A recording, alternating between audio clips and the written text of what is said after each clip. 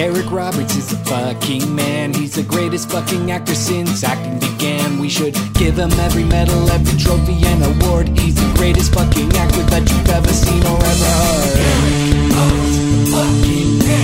Eric Roberts is the fucking man. Eric Roberts is the fucking man. Eric Roberts is the fucking man. If there's anything that you can do, Eric Roberts fucking can.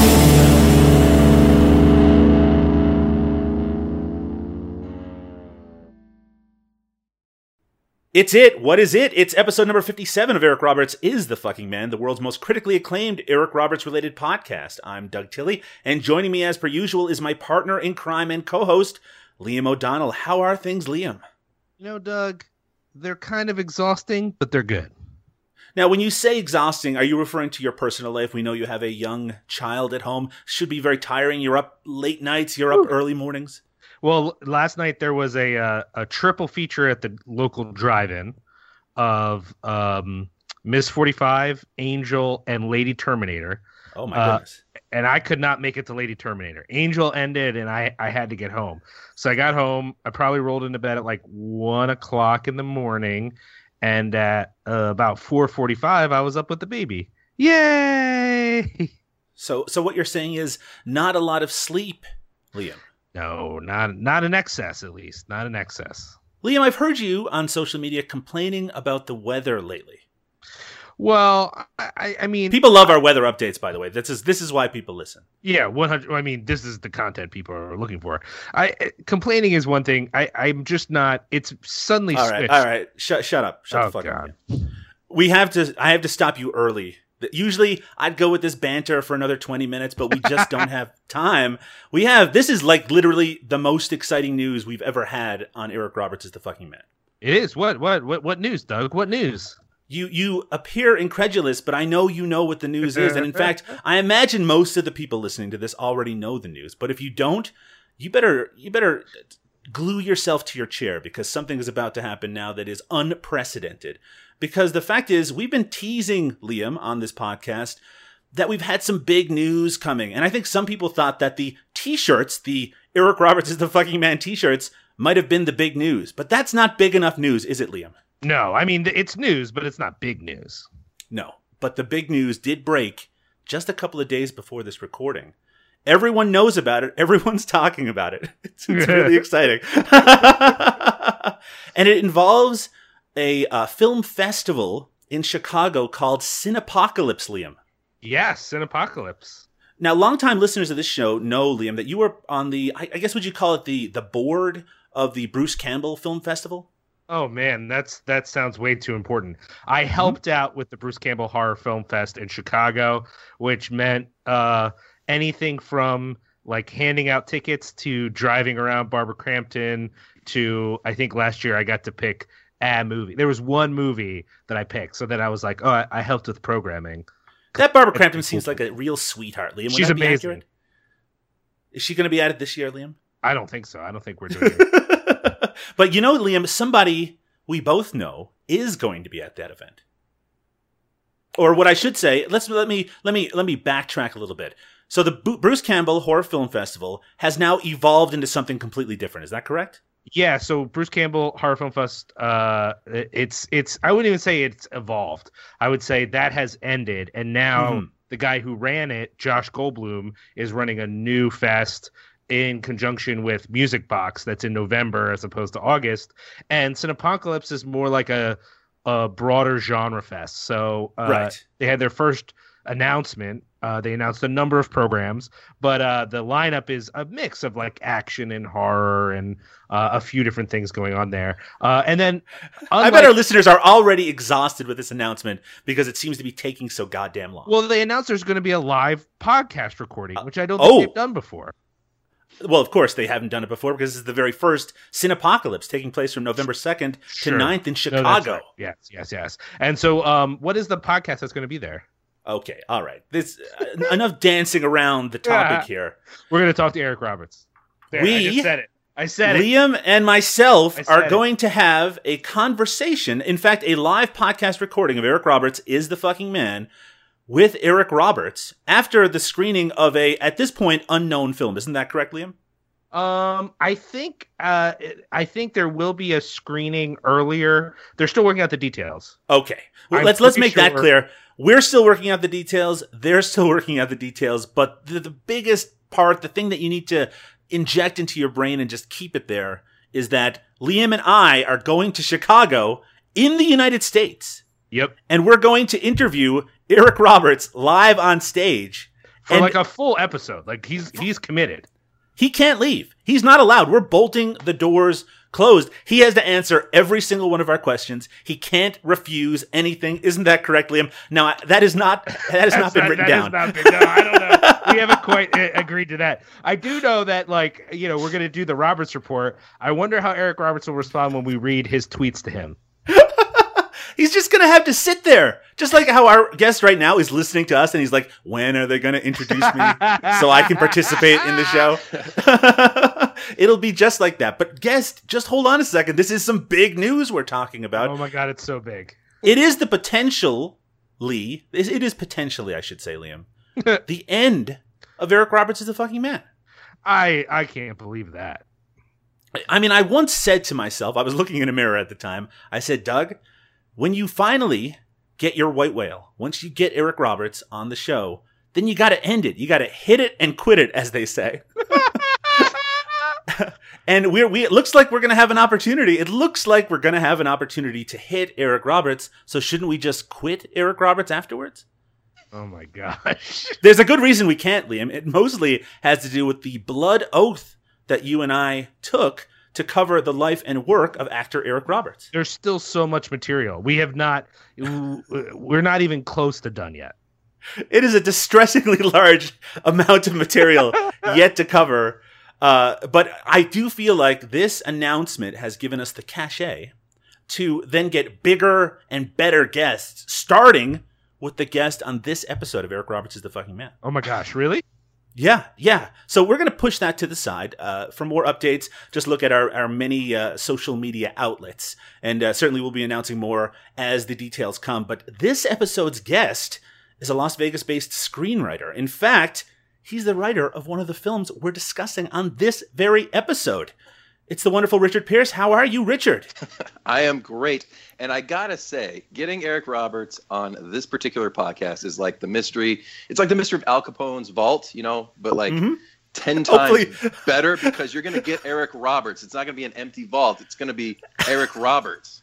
You know? In fact, now that you said that out loud, don't you think the comparison maybe isn't that apt at all? It's actually what I just. We get there and it's someone in an Eric Roberts wig. It's like a vault, but it's Eric Roberts, so it's like so much better. Richard, who needs a vault?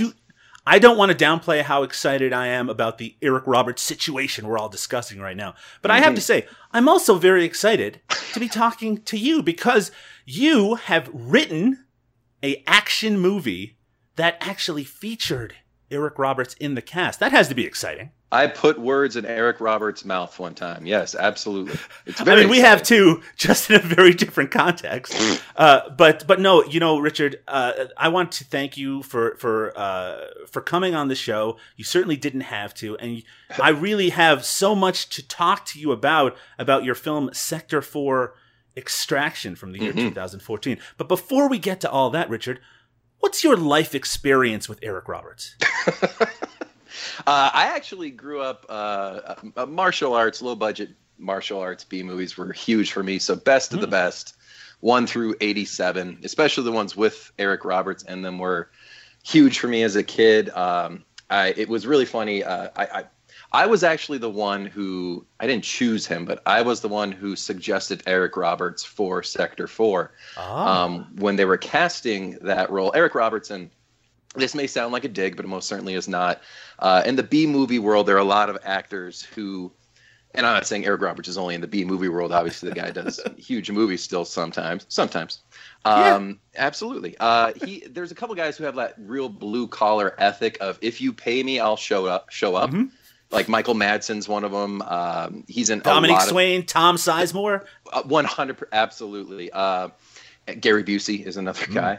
So when they were casting this particular role in Sector 4, they kind of realized, like, hey, we got this character. All his scenes take place in primarily one location. We can get like a day player to come in and knock all these scenes out right away. And they were tossing a lot of names around. And I was in the room with the producers and the director, and I said Eric Roberts, and everybody, because at first they were thinking, they said Danny Trejo and a few other names like that.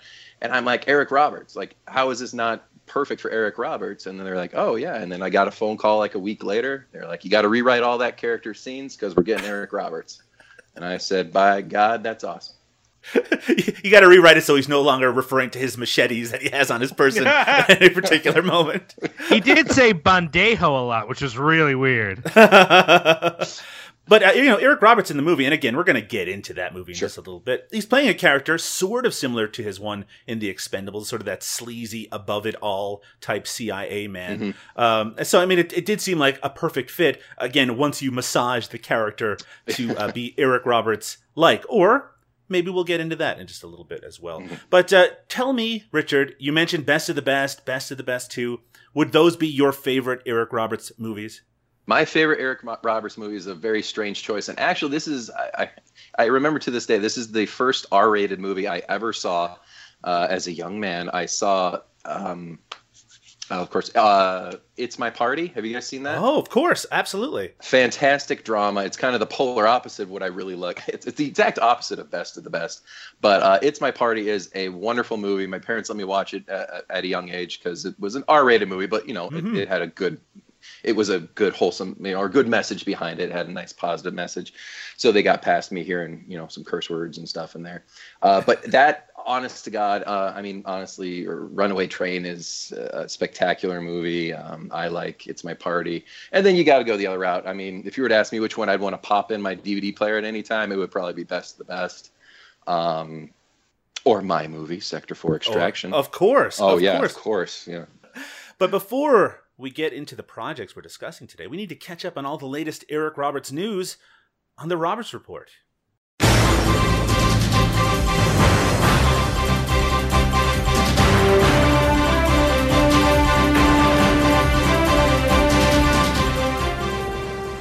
It's the Roberts Report for episode number 57 of Eric Roberts is the Fucking Man. And yeah, we've already mentioned the biggest news of the week. And again, I don't want to overstate how important that is, but it's pretty much the most important thing that's happened to either Liam or myself, probably in our lifetime. Would that be correct, Liam? Yeah, I mean, there was that whole baby thing, but other than that, I really feel like it's overtaken the baby in terms of 2017 news. Now, you might disagree, but please don't voice that disagreement. I do want to mention right off the bat that, of course, we've mentioned previously, we will have our Eric Roberts is the Fucking Man t-shirts over at ericrobertsistheman.com. Hopefully at the time when you are hearing this, they are there. They're ready to order. They're ready to be shipped to you. You want to be the first person on your block to tell the world that Eric Roberts is the fucking man. Unless you live on my block, then you would be the second person to let those people know.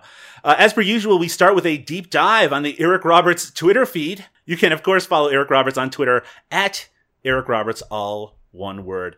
On August 31st, Eric Roberts tweeted out a quote from the great Tennessee Williams. Liam, I don't let you usually get to read out these tweets, so why don't you give us your rendition of this quote? Sure. The world is violent and mercurial? God damn it. The world is violent and mercurial. It will have its way with you. We are saved only by love. Love for each other and the love that we pour into the art we feel compelled to share. Being a parent, being a writer, being a painter, being a friend.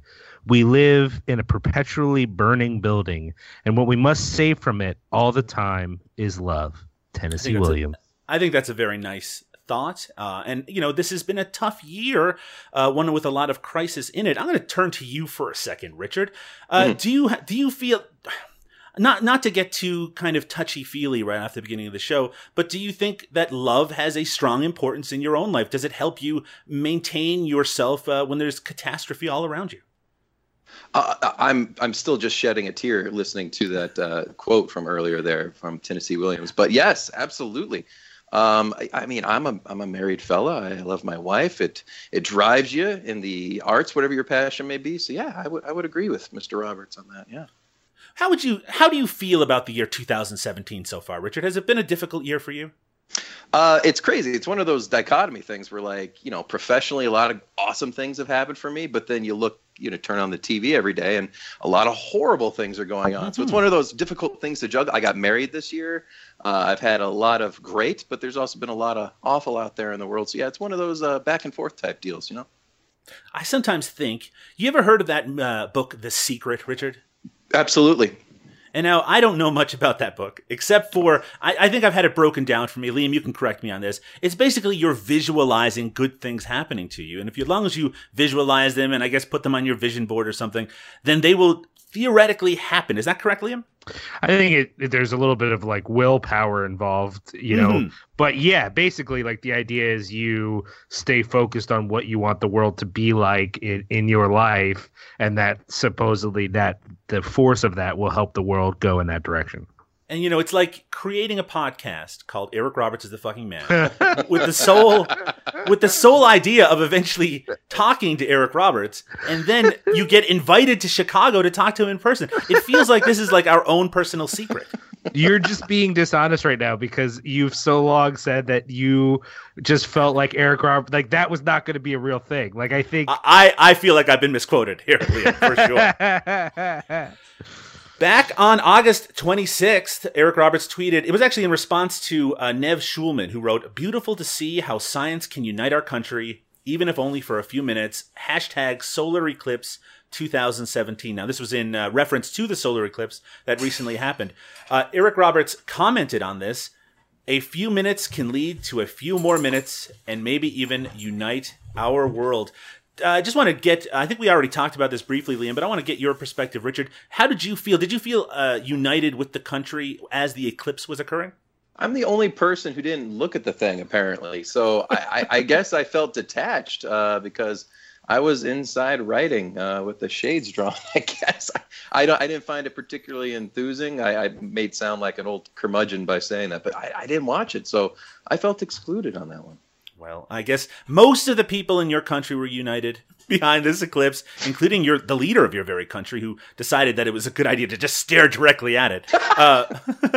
But you know, these scientific wonders, they affect all of us in different ways. Liam, you did stare at it. I remember, if I remember correctly, you stared at it, and you actually saw some pretty impressive things. No, that's not true at all. Okay. On August 25th, Eric Roberts wrote, "It's not showbiz that's filthy. It's people biz that's filthy. Hopefully the mean shan't inherit the earth. That being said, back to positivity." I feel like Eric was, you know what I felt a little bit iffy about in regards to this, Liam? I felt, because on our most recent episode of Eric Roberts is the Fucking Man, we said some rather unpleasant and unflattering things about the film After School Special. I was worried that we put that negativity out into the world and Eric Roberts felt a little of that negativity. I wouldn't worry about that. I mean, if any negativity was put out into the world in regards to that movie, it was the making of the movie. Yeah, well, I mean, I just want Eric Roberts to know, if he's listening, which I'm sure he is, that we love Eric Roberts. In fact, we've created a whole podcast about him. It's called Eric Roberts is the Fucking Man, and we're 57 episodes into it. Frankly, it's completely ludicrous that this exists, but here we are. The secret has come true. Now, Liam, we've recently on the show been talking about The Terror of Hallows' Eve, a horror film, sort of a throwback movie. And it actually premiered at the Fright Fest Film Festival in the UK just a few days ago. And the reviews are in, and they're actually pretty positive. We have a quote from a review here. "Don't let the familiar tropes fool you. This movie has a message, and it is real and tangible. That is what sets it apart from your run-of-the-mill genre film. You won't be disappointed with this effort." Now, Liam, you have been a little bit, I would say, what's the word to use here? You've been a little skeptical about The Terror of Hallows' Eve, but it looks like it might be something special.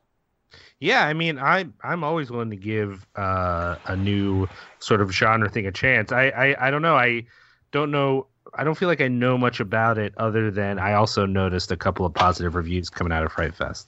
I did send you the trailer, but you, of course, refused to watch it. Yeah, just as you refused to do any prep work at all for the podcast. I'm not trying to spoil my experience of The Terror of Hallows' Eve, which we will, of course, watch because of our blood oath. Richard, did you have any film festival experience with Sector 4? No. I did have film festival experience from prior events in my life. I covered when I was in college, getting my screenwriting degree. I wrote for my university's newspaper, and I was their film critic, and I would cover a lot of different film festivals. But no, Sector 4, I guess, wasn't one of those worthy enough to hit up any sort of film festival, believe it or not. Thinking back to your college days, Richard, sure. Do you remember any of the films that you were able to experience and write about for your paper? Yeah, there's still one of my favorite documentaries to this day. There's a great documentary called Winnebago Man. Of course. Yeah, you've seen it? Great. I think it had its world premiere, actually, at Cinevegas in Las Vegas, obviously. And that is still, to this day, one of my favorite documentaries ever. It's absolutely hilarious and really, really great movie. For those who it's strange to refer to things as underground videos in 2017 simply because the accessibility is so high now. But the Winnebago Man was, of course, one of the kind of preeminent underground videos that people shared in the, I guess, early 90s throughout the early 2000s. And yeah, that documentary is absolutely incredible. But we're not here to talk about Winnebago Man. We're here to talk about Eyes of the Roshi, which we featured on a previous episode of Eric Roberts is the Fucking Man, and its creator, really, and lead, or one of the lead actors, Ethan Martin. We just want to announce that it's going to be showing at the 9th Annual Burbank International Film Festival, taking place from September 6th to 10th. And they're also doing a 20th anniversary screening of Starship Troopers at the Burbank International Film Festival, so get your ticket for Eyes of the Roshi and stick around for Starship Troopers, which is a movie I very much enjoy. Hey, here's some big news. Over at Variety, they announced that Turkey has selected true life drama Ayla, or maybe Ayla, as a foreign language Oscar entry. Why should you care, listener? Not only is it a very harrowing sounding story, it looks very interesting, but it also features U.S. actor Eric Roberts in the cast. Will Eric Roberts be returning to the Oscars? Only time will tell. Ayla follows the characters against the background of the war in 1950 and revisits them in this century. So we'll be checking out that ASAP. Turkey's official candidate for the best foreign film for the best foreign language Oscar. Liam, what do you think? Oscar-nominated Eric Roberts. Is that a question? Yeah. What do you think? I mean, that's interesting. I would like to know more about this movie. I didn't know that there were Turkish veterans of the Korean War, so I'm interested to know more about that. All right. Well, we will check it out when it becomes available to us. Recently added to the ever-expanding Eric Roberts IMDb page. Folks, this is an exciting one. I'm not making it up. It's 2018's Homie Alone. This was first brought to my attention last week when they released a poster for Homie Alone, very much in the style of, surprise, surprise, Home Alone, the famous children's movie from the early 1990s. Never heard of it. No, I wouldn't expect that you would. From director Vitaly Versace, who, according to the IMDb description, according to his IMDb profile, has strikingly blue eyes. And also is the director of 2015's Silent Screams with Ron Jeremy and 2014's All of Her, as well as 2010's The Last Vampire on Earth. Let's take a look at the plot description of Homie Alone. When bratty 5-year-old Byron Reed acts out right before a family trip, his mother makes him sit in the timeout chair. When Byron awakens to an empty house, he assumes his wish to have no family has come true. Very familiar sounding now that I'm reading it. But his excitement sours when he realizes that 2 con men plan to rob the Reed's residence and that he alone must protect the family home. And then there's an addition here that's kind of oddly written. Smart detective play by Eric Roberts. Casting by Candace Paul, CSA, A Small Apartment by Ron Jeremy.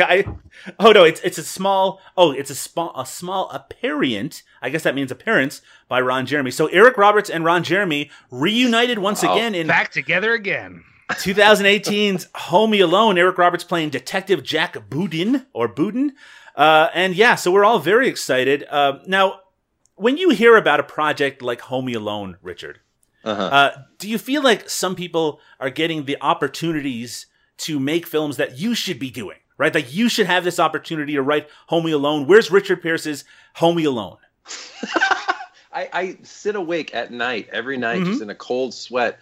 Where is my Homie Alone? I have a home, I have a wife, why don't I have a Homie Alone? But I mean, I've never done anything in my life that has an apparent. Was it an apparent by? Apparent by Ron Jeremy. I have not reached that level. I mean, I've gotten Eric Roberts, but I've never had an apparent by Ron Jeremy. No. Well, so I mean, yes, absolutely.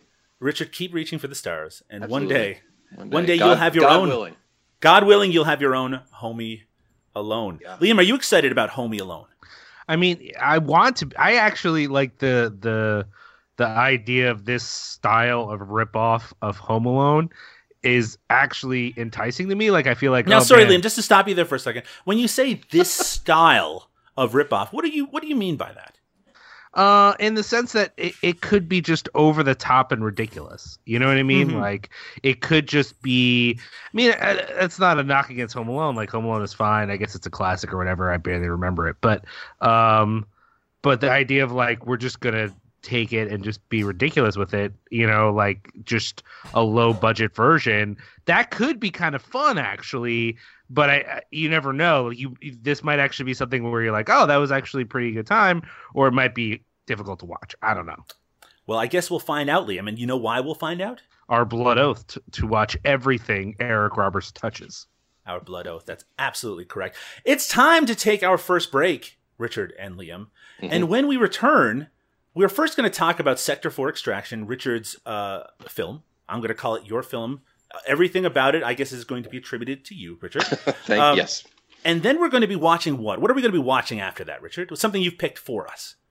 I made the wonderful decision to watch a 2016 film called The Wrong Roommate by David DeCoteau. It's a return to the filmography of David DeCoteau. We're working through it.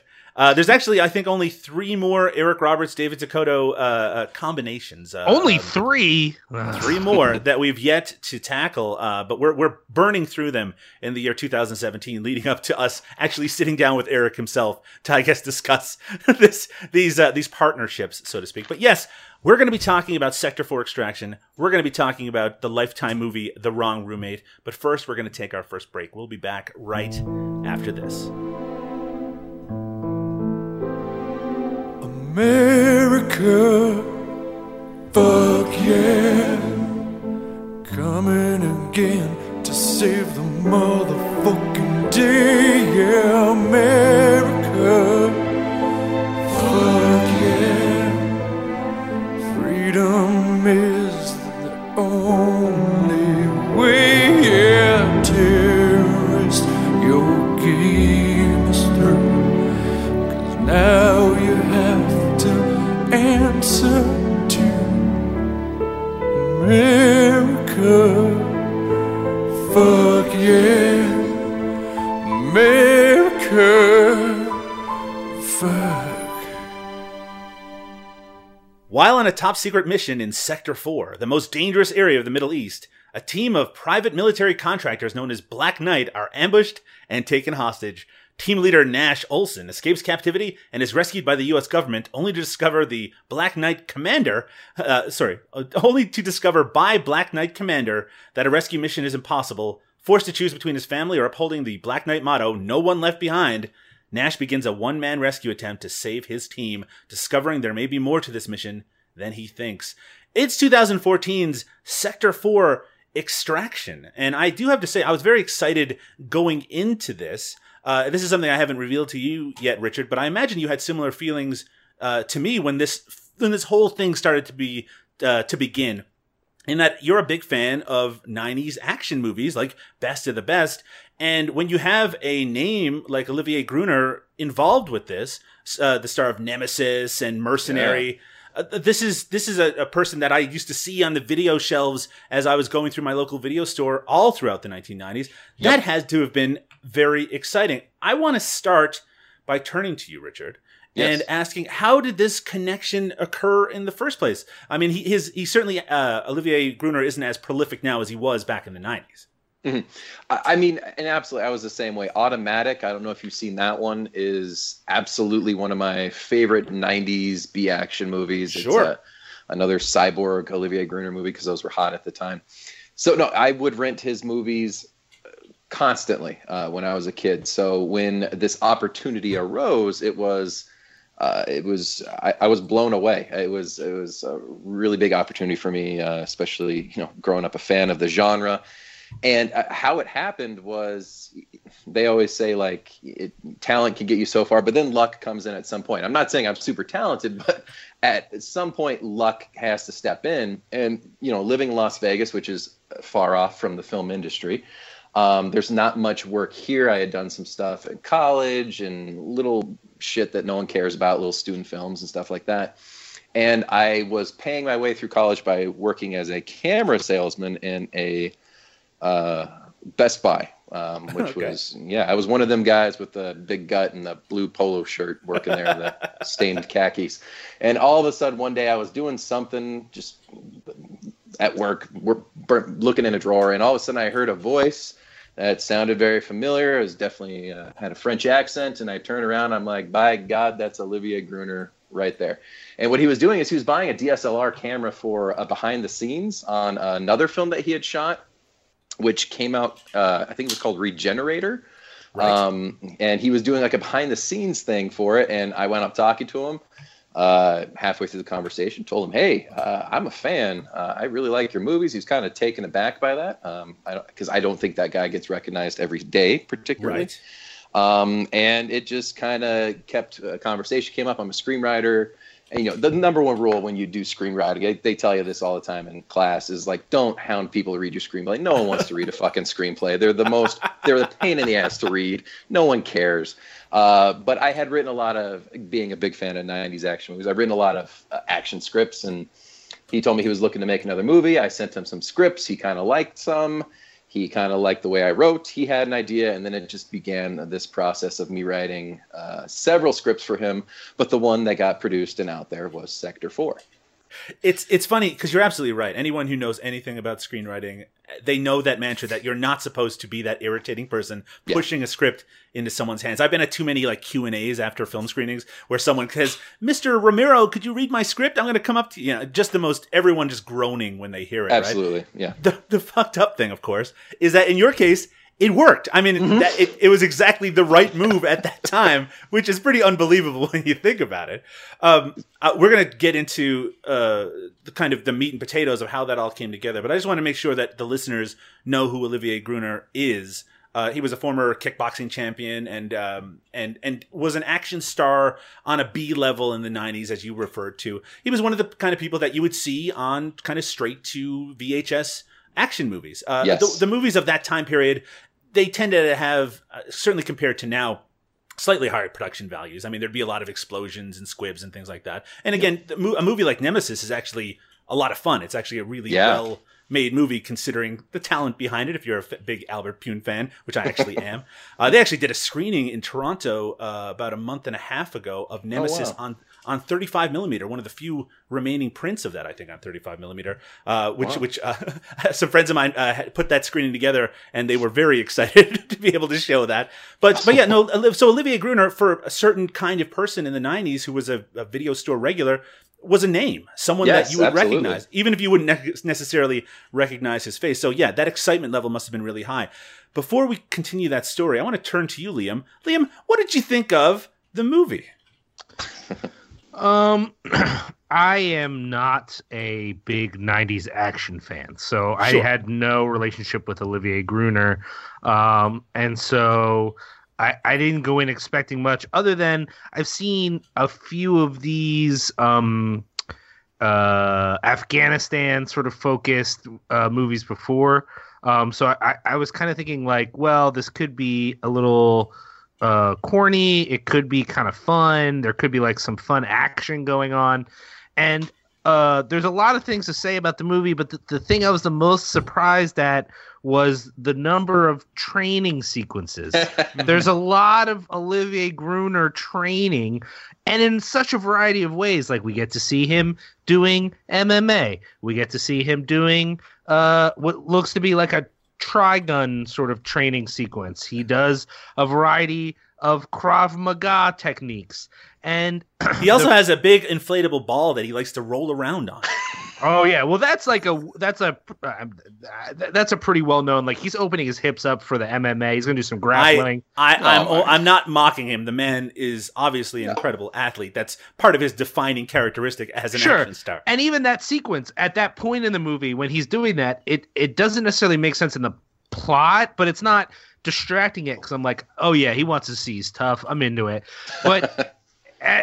After a while, it's like, how many times can I see him pull his gun out, his 45 or whatever, before it just starts to get boring? Like, okay, he's getting faster. He's really getting faster pulling that gun out. And it's there was a lot of sections like that I would have rather seen him beating up terrorists. I mean, that's all the movie really is. It's like they go in, it goes wrong, then he goes back. I mean, it's like the classic thing, but instead of giving us all the sweet violence that we want, there's just a lot of him learning gun grabbing techniques and all kinds of training sequences, which don't even come with a sweet montage. Like if you're going to do that, give me some 80s jams and maybe I'll get into it. But that's not even, it's very serious. And it has this sort of, I don't get this. I don't know where they find these songs for a lot of these kind of very military-esque action movies that are trying to be more connected to actual military experiences and not just like over the top.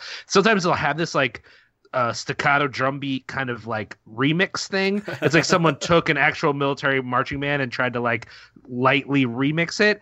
I don't know where they find this stuff, but it's terrible. And it's like, no, this should be a guitar solo, not like it's crazy. I actually, again, not to disagree with you too harshly, I actually thought the soundtrack was one of the higher quality aspects of the movie. I felt like it's kind of diverse in a way that didn't just feel like stock music throughout. But hey, that's just me. Back to you, Richard. So now you have connected with the great Olivier Gruner. You have a script that he wants to make into a movie. Now, I should ask before we get into that, were there any movies that kind of influenced the script that you were putting together? Some reviewers have connected it to some of the action movies at the time, but I got a big kind of Rambo First Blood Part 2 vibe out of it. Absolutely, yes, 100%. I looked at it as, Expendables was super hot at the time. Sure. I obviously ate that shit up. I loved the Expendables when it came out, which features Eric Roberts, of course, as everyone knows. So, Expendables influenced it. I kind of just wanted to write a really fun missing in action. Take like the Chuck Norris element of a Vietnam movie, throw it in modern day. But my script was really, I don't want to say it was goofy, but it was fun. It was lighthearted. It was about a team of mercenaries going to rescue, basically like a B squad going to rescue an A squad of mercenaries. Very goofy, very silly, and it got stripped down and changed so much. Like my favorite note I ever got of all time has come from Sector 4, where the entire script I had originally was about a team of mercenaries going to save another team of mercenaries. And the note I got was, hey, can we take that team of the B team, the heroes, and put it all in one guy? And I'm like, that's a whole different movie. And they were like, yeah, but we have Olivier Gruner. I'm like, okay, so I guess it's a different movie then. So, what the original script was basically was like a ground one or a ground zero rewrite, and it became what it is today. And, you mentioned, Liam mentioned over the top with the music, and that's kind of what my script was. There was a lot of one-liners, and not super cheesy, I don't think. I think if it would have been done right, it may have been a decent little movie, but I'm not screenwriting, I'm not Shane Black or anything like that, but I think I wrote a fun little movie, and it just got stripped down. And the tone is what changed the most, especially like I personally, I guess one of the few things I do like in the movie is the music. I do agree with you on that. But even the music is so deathly serious, and like, yes, that's true. It's a complete dichotomy to what the tone is I had originally to what it became. It sounds like it was like the Dark Knight soundtrack, rather than something that's kind of fun and lighthearted, which is what I wanted it to be. I have problems with that super serious. Like I get like it's not that the music is low quality, but for what I want to see in a movie like this, I guess I just don't need that serious of a war movie, especially it has with a this lot sort of that like rat-a-tat-tat, a JV marching band at high school or something like that. It sounds very corny military. But then there's a few little moments there. Listen, I take whatever I can get with that movie. I acknowledge completely it's not a great movie. I've seen it. I'm a rational person. Parts of the music I'm okay with, but the training montages, well, we'll get into that, I'm sure. But yes, there's lots of things like that. Now, Olivier Gruner directed the movie. Now, I should ask, he has a story credit on the movie as well. Is that because he told you to take the script that you wrote and to make him basically an unstoppable military machismo man in it? I had a script. He had an idea. Ideas are easy. Scripts are hard, is the way I look at it. I'm not putting anything down here, but like he wanted to do a missing in action type movie without saying missing in action. I don't think he's ever seen those movies. But like he wanted to do that kind of man on a mission rescue in Afghanistan movie. I had something similar. The people who financed the movie, no one just hands over hundreds of thousands of dollars without seeing a script. I know they liked the script. And then when it got to the actual production part is where it changed. So yeah, I mean, the story by credit really is kind of him, saying, I want to do a man on the mission movie. It takes place in Afghanistan. It stars me. And that was about where the notes ended from him. He needed to give some details. Again, in perfect low budget fashion, they did have like a set list, a checklist of here's the action beats we want to have. They wanted a skydiving scene. They wanted this and that. And of course, all those things wound up getting cut and they just replaced them with training montages because those are cheap to film. So you spent some time on set, including with a small speaking part in the movie. How would you describe Olivier Gruner's directing style? I mean, there was a lot of newer people working on this movie, a lot of people who hadn't done a movie.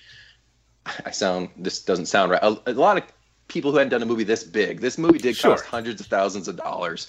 It wasn't obviously a big Hollywood movie. It definitely was low budget, but there was a lot of people there who were inexperienced, didn't know what they were doing, didn't care. And I show up to set to visit, and it was a hell of a time. I enjoyed every minute of being on set, but there was a lot of things changed. And again, the tone is just the biggest thing, I think, when it became a deathly serious movie and very dramatic. There were no dramatic death scenes in my script or anything like that. So seeing those kind of injected in there, it kind of was difficult when I was on set. So his directing style was very, very heavy on the drama, like very much asking actors, what is your feeling in this moment? And it's, in my mind, I'm like, who fucking cares? Like, this is a fun, dopey action movie is what it should be at the end of the day. But his directing style was very much about character and I don't know, very much about character and emotion, I guess. I'm sure you didn't have to ask about your own character's motivation. No. So you're on set. You at that point already know that the tonal aspect of your script has been switched around a little bit, and that what you're going to end up seeing is probably not going to resemble whatever it is you had in your head when you were putting that script together. Did you have any sort of working relationship with Olivier Gruner at that time, and that did he ever come to you for suggestions in terms of changing the script at that point? Not really. A lot of that was determined by the dollar, I think. And so as scenes got cut back, like originally they were hard. Like they came to me and said, "We can do a skydiving scene. Put that in the movie somewhere. We don't care where." And I put it in there, and I thought I made a logistical decision that it would kind of fit here. And then all of a sudden they're like, skydiving, we can't afford it anymore. And it's like, oh well, that kind of was, to get from A to C, you need B, and B was the skydiving scene. And you mentioned the scene I'm in. That's a total A to C moment where they didn't film B, and so they had to scramble, and that's what became my scene. And I am not an actor. The two other people in that scene are my high school buddies who I've been friends with for 15 years. We filled in for actors who didn't show up, and it was a hell of a fun afternoon. Didn't make for a great scene though. But I mean, it is sort of that dream though, right? You have this action star that you grew up watching. Yeah. Now you and your high school buddies are in a scene with him, directing him where to get his explosives for the big explosive finale of the movie. My friend got tackled by Olivier Gruner in the movie. It looks like shit, but my buddy still to this day will be like, "Hey, that guy tackled me in a movie. I did a stunt." So yeah, it's that was probably the worst scene in the movie, but we'll probably get to that. Liam, I know that you didn't necessarily enjoy the movie start to finish, but were there any sequences that you thought, this showed potential for something more than what we had? I mean, what was it? The scenes with the child where they have the gigantic American flag in the background? Oh my God. No, definitely not. I mean, okay, so I actually kind of like. There's a suggestion in the film of some pretty nefarious sort of like undermining activities from Eric Roberts' character, who is you get hints.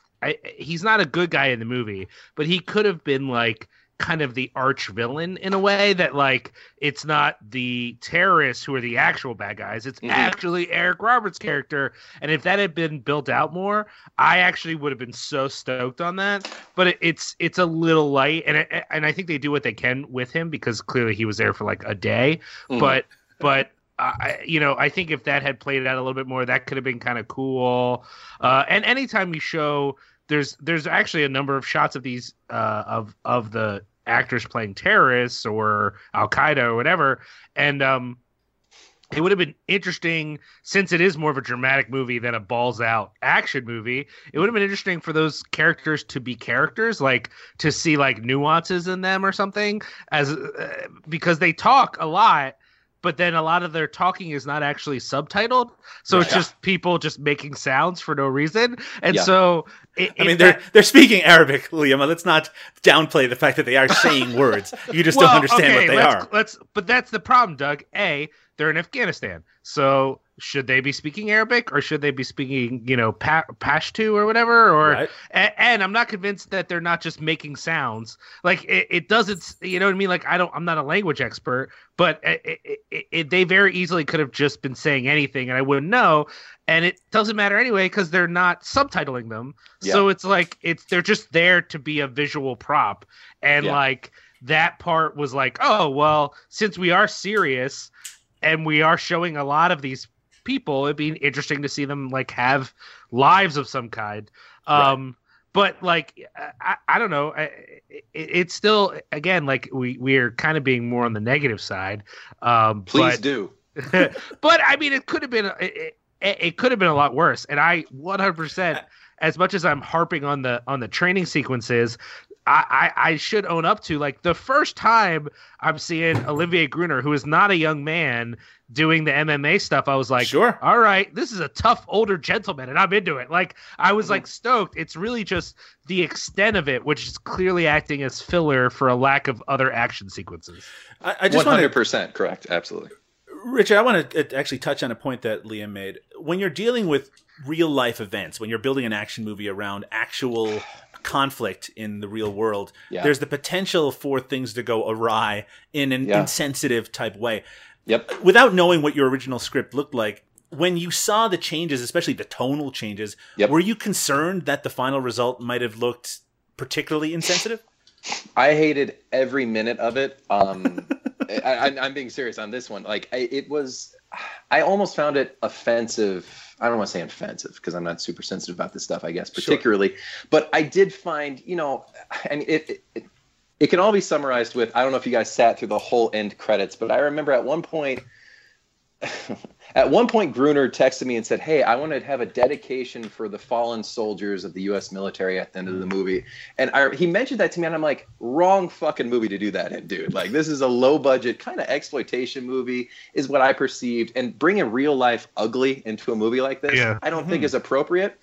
So when it became, like, listen, if you were to do a modern-day Missing in Action, it would take place in Afghanistan. And, like, that's where I kind of stopped. I was like, bad guys are fun. In my script, Eric Roberts was it's exactly what you were saying. Eric Roberts was the big bad villain. And it kind of was like,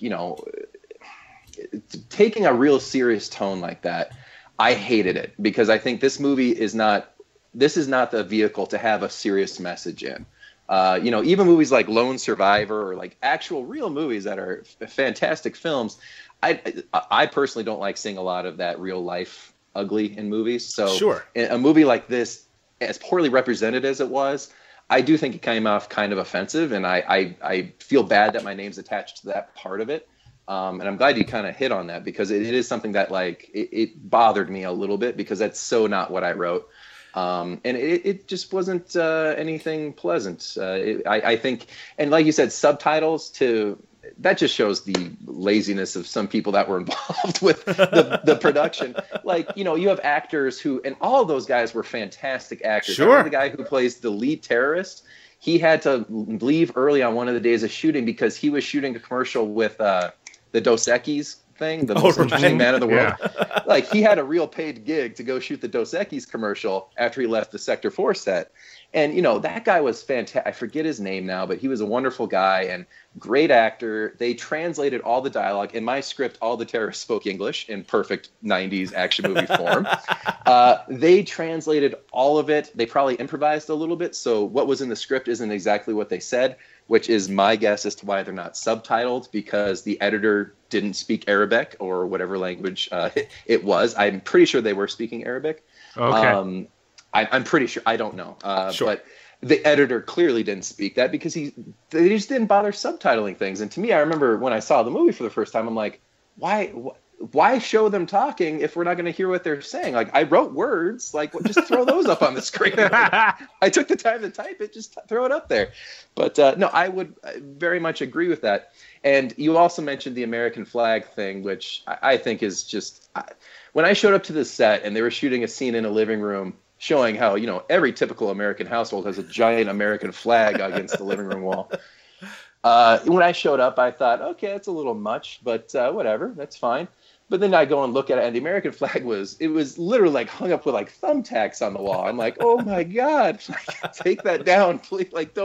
You don't need to have it that broad as a statement. So no, I mean, a political statement or anything like that, this is not the movie to do that in. And I feel bad that my credit's on there in some way as far as that goes.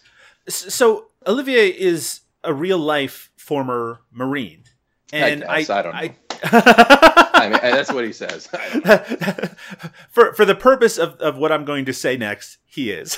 Yes. Oh, yes, absolutely. Yeah. Did you ever get the impression from talking to him that I'm going to be careful in my wording here, that he had sort of a jingoistic, conservative viewpoint on the conflict in Afghanistan that might have prompted this sort of pro-America, rah, rah, rah, go there and kill all the terrorists type mentality? I mean, anyone who watches, I'll let the movie speak for itself on that. As far as him personally, I have no idea. I was never particularly close with the guy. Sure. I worked with him. I wrote many scripts for him. We had a very good working relationship for a long while, and haven't talked to him much lately.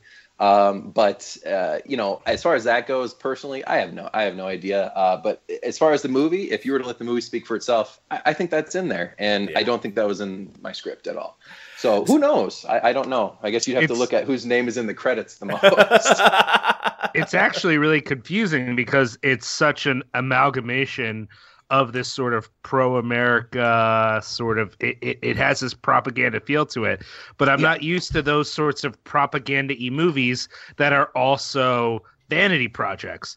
Usually if you're sort of inflating one thing, you lay off inflating the other. But this really wants to be both about him being awesome and America being awesome, but then also kind of like a maudlin reflection on the sacrifices we ask of soldiers. It's really got but what about his family aspect too, which I'm like, we're really trying to hit a lot of different beats here, guys. And sorry, go ahead. Yeah. No, I was gonna say he's not even in the army, right? He's also a mercenary, which makes it even more complicated. Correct. Well, no, and I mean that was the biggest thing for me is in my mind, I wrote a movie about mercenaries. Those guys. Sure.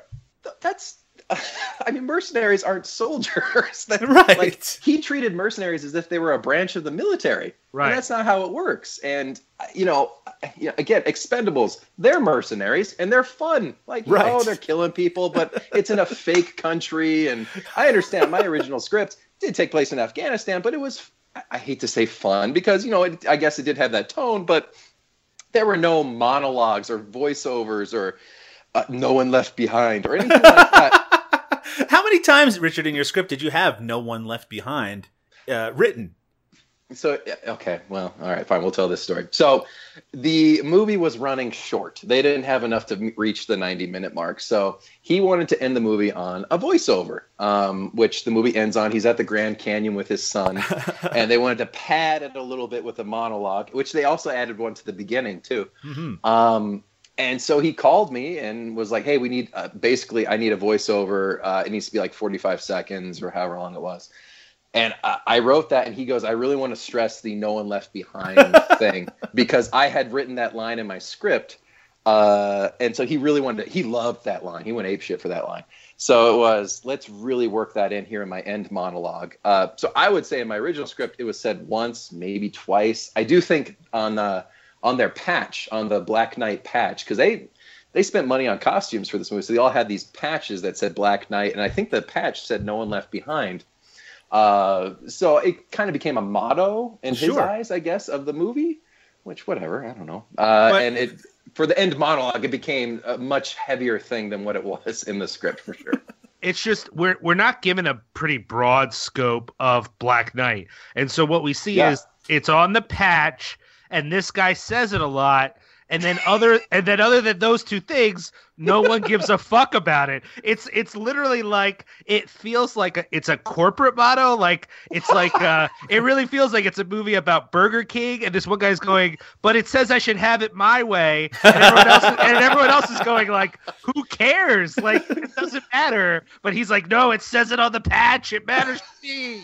I actually want to give Richard credit here that by turning it on its head at the end to say that, by not leaving anyone behind, that should include your family who you are leaving behind every time you do this kind of thing. It actually does add that extra element, whether it's earned or not, especially, I guess, because it is Olivier Gruner's actual son that he's going to the Grand Canyon. Yeah. I wonder if, did the budget pay for that trip? Anyway, I don't know if you know the answer to that. I think actually. We're focusing very heavily on the negative here, and I don't want to make this too negative. I don't think that's very fair to you or the film. But I want to say, Richard, when you watch the movie, is there any part of it that you feel does reflect the script that you wrote, or that you enjoy more out of the entire film? The only fun, the one scene, it was really weird. The one scene was the very first scene they ever shot that is most reflective of my script, is where he's, and I mean, at the end of the day, it's still not a great scene, but it's, in my opinion, the best scene in the movie, aside from Mr. Eric Roberts, is the scene where he's getting the car. There's kind of a back and forth with these Russian dealers. That scene is straight out of my script, word for word. And to me, maybe it's because I wrote it, I'm being selfish here, I thought that scene, I loved that scene. I thought that scene was fun. And since that was the first thing they shot, that was the first thing I saw dailies of. And I'm like, oh my God, this is great. This is what Hollywood's like. Here I come. And then, the movie slowly derails. But I think that scene was kind of reflective of it, because it was fun, kind of fun. There's a little action beat in there. Not really, but a little bit of an action beat. And so I would say that's the best. And all the Eric Roberts stuff, and I'm not just saying that because I'm on the Eric Roberts is the fucking man podcast. Anyone who knows me knows that the proudest moment I have out of Sector 4 is all the Eric Roberts stuff that was in there. It was a blast to see him say words I wrote. I'm glad that you brought up that particular, really those two scenes, first with the Russian arms dealer and then with the vehicle aspect.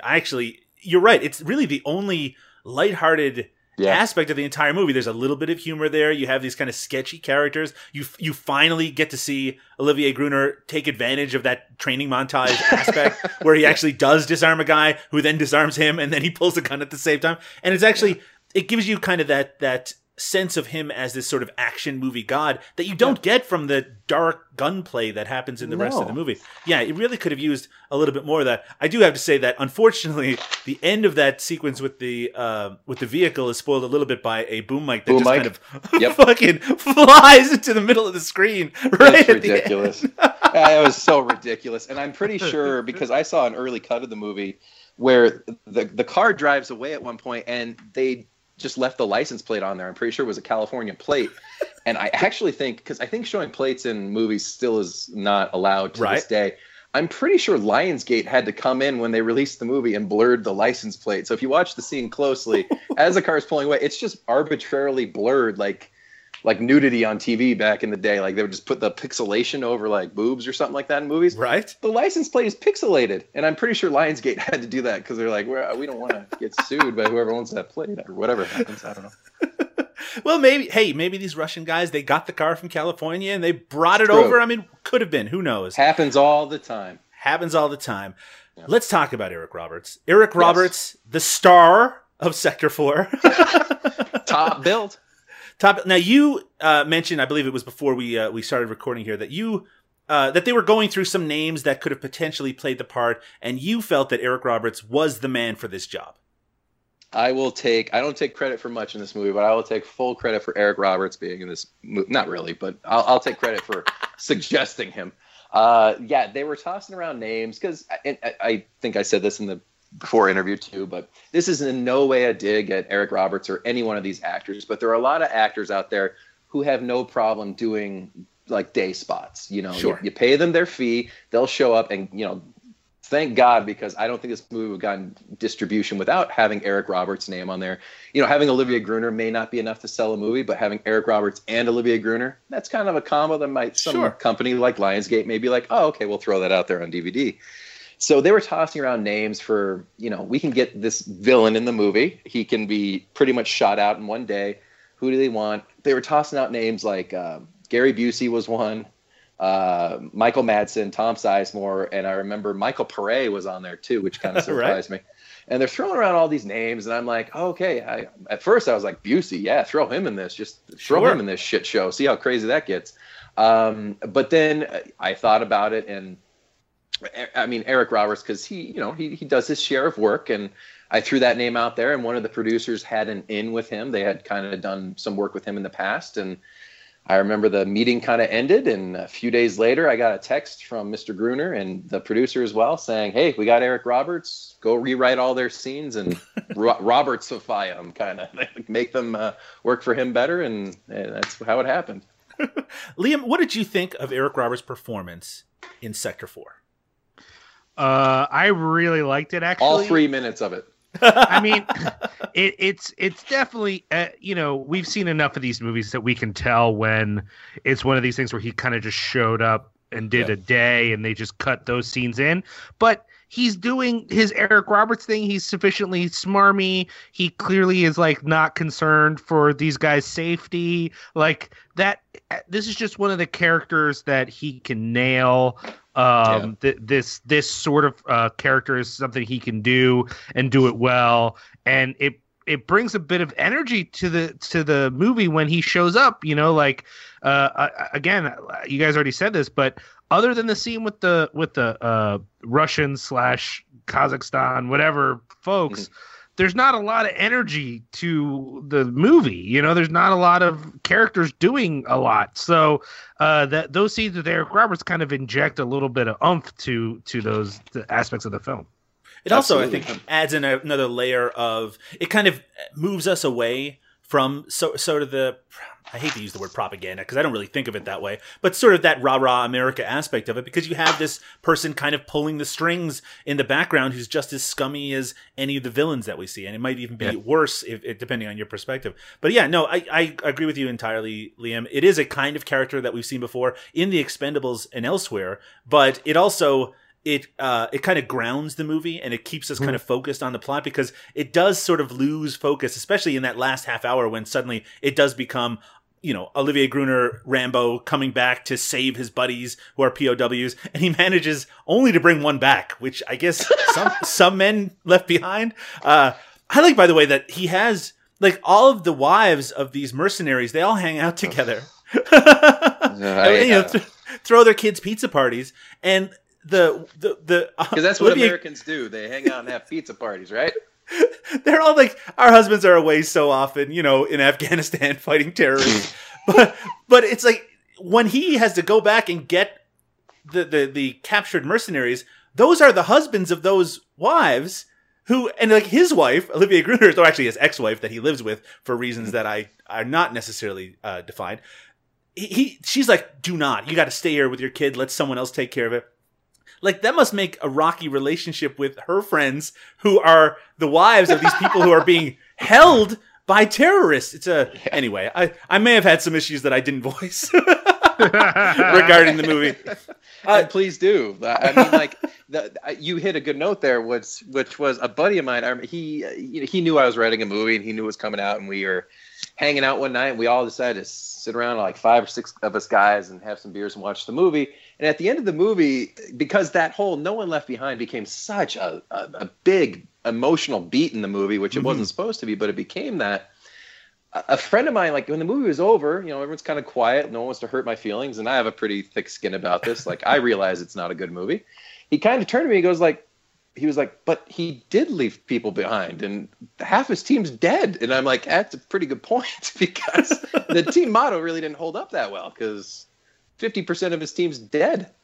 Well, it doesn't work on both ends, right? Like, in the sense of he is not very good at rescuing them. Well, one of them just sort of dies on his own. That's not really his fault. But anyways, he's not very good at rescuing them. But then on the other end, it's like that scene, the pizza party doesn't serve any other purpose than to make it worse when his friends die. Like, it's not like we see those women again ever the rest of the film. They're never around. They're not helping his wife out. They're not spending time with his kid while he's over in Afghanistan. The pizza party only serves the purpose to make it more painful that he only saves one guy. Other than that, it's a completely useless scene. And it serves and it doesn't even succeed at that, I don't think. Like, the whole wives thing, I remember, like, that was one of the things that they really were pushing to have in the script. And, like, I will admit, they miss having sex with their husbands, Richard. I feel like that was the real important part of the scene. They really want to have sex because they're women, you see. And that's what they want. They want their muscular mercenary husbands to come home and have sex with them. Correct, because all women do is make pizza and have sex with men, right? According to, listen, drink wine. Come on, guys. That was that to me was more appalling than anything else I heard. When I heard that line, which I will go on record as saying, I think, doesn't one of the girls say, all I want is sex, peace, and something? When I heard that, I was like, oh my God, like, no, please don't say that in a movie with my name written by on it. Like, that was so not in my script. And, like, apparently that was an important beat they wanted to hit. And that to me, I was like, no, that doesn't, it doesn't work. Let's say, stereotypes aside, let's say it was in there for that purpose. It didn't even serve the purpose it was trying to go for. So it made no sense to me. I mean, I think the saddest thing about those poor men not returning home to America is that their wives have to go, they can't have sex with them anymore because they died in Afghanistan. They'll never have sex again, actually. Right. That's right. That's right. They can't have sex again. Who are they going to make pizza for now? That's right. Well, there's still children, of course. Dozens of children. They're just waiting for that delicious pizza. They're very excited. And so many children. Kids. Really quick, I will say Olivia Gruner's son in the movie, he was a great kid. He delivered some of the better performances. I mean, he's a kid and he's new at this, and I think he was given acting a shot. I thought he did a really good job in the movie for the emotional beats. I think the son carried a lot more weight in the emotional beats they were going for with that father-son relationship. I thought he did a really good job in the movie, so I will give a lot of credit to that kid. He did a really good job in the movie, I thought. The son's name is Nash. Is that why the lead character is named Nash? that was a nightmare. There was a few beats. Gruner really wanted his character's name to be Nash, and I'm like, okay, great. And then I meet his son eventually on set, and I'm like, this is my son Nash, and I'm like, all right, this is going to be so confused. And I forget the kid's name in the actual movie. It's something super innocuous, like Max or something. Yeah, it's like Max. That. Max is the name. Okay. Yes. Yeah. Whatever. I mean, it was one of those things. I think he did a good job, though. We've come to that part of the show where I have to ask the both of you the very title of what this podcast is about. Is Eric Roberts the fucking man in Sector 4? I'm going to start with you, Liam. I think you've already made it pretty clear. Is Eric Roberts the fucking man? Yeah, I mean, I really feel like if I ever do decide to make a movie, I need to have the Eric Roberts fund so I can bring him in for a day and he can spice up whatever movie I'm making, which will clearly not even be as good as this one. So, but he adds something to the movie. He really does, and it's it's money well spent because it's a real benefit for it. Sure, which is what you hope for when you actually get Eric Roberts in for a day. You want to make sure that you get that kind of Eric Roberts push. Yeah, totally. Richard, is it true that in the UK this movie is called This Means War? Yes, and I actually have a DVD copy of that. My dad got on eBay because he was so thrilled his son got a movie produced. He hopped on eBay and bought me a UK, I think it's on Blu-ray, and it is titled This Means War. Richard, is Eric Roberts the fucking man in the film that you wrote, Sector 4, Extraction? I mean, aside from his performance alone, which I think speaks for itself, as you guys have kind of said, he does elevate the movie. My wife is not super into movies. I won't lie. When I said, "Hey, honey, Eric Roberts is going to be in the movie," she didn't really know who he was. But the one time she has ever felt that I was super cool was about a year ago. She was watching Grey's Anatomy, and of course, she had seen Sector 4. She knows this guy, Eric Roberts, whoever that is in my movie. I'm in the office writing, and I hear screaming, "Get in here now, get in here now." I run into the room expecting someone to be dead in there, but no, she's saying, "Look at this." And in that episode of Grey's Anatomy was Eric Roberts. And she goes, "That's the guy from your movie." And she thought I was the coolest guy on earth right there. So if nothing more than that, yes, Eric Roberts is the fucking man in this movie. And he signed a copy of my script. Someone in the crew gave him a copy of the script, and I wound up getting it. And that was fucking cool. He's an awesome dude. He gives a good performance. So he is the fucking man in Sector 4. Eric Roberts saving relationships, saving movies. I will agree. Eric Roberts is the fucking man in Sector 4 Extraction. I believe you can pick that up on iTunes. You might be able to pick up a physical copy on Amazon. Hey, you should check it out. I'm sure every cent of what you pay for it will go right into the pocket of right Mr. in my Richard pocket, Pearce. baby. But of course, you should. I think if only for the Eric Roberts content, everyone should check it out. And of course, to give a big thumbs up at the screen when Richard's name comes up. We're going to take our next break. When we return, we're going to talk about another movie chosen by Richard. It's David DeCoteau's The Wrong Roommate from 2016. We're going to discuss that right after this. My roommate is turning into a monster. His nose hairs are getting longer and longer. I don't know what he's seen, but his eyes are turning bright green.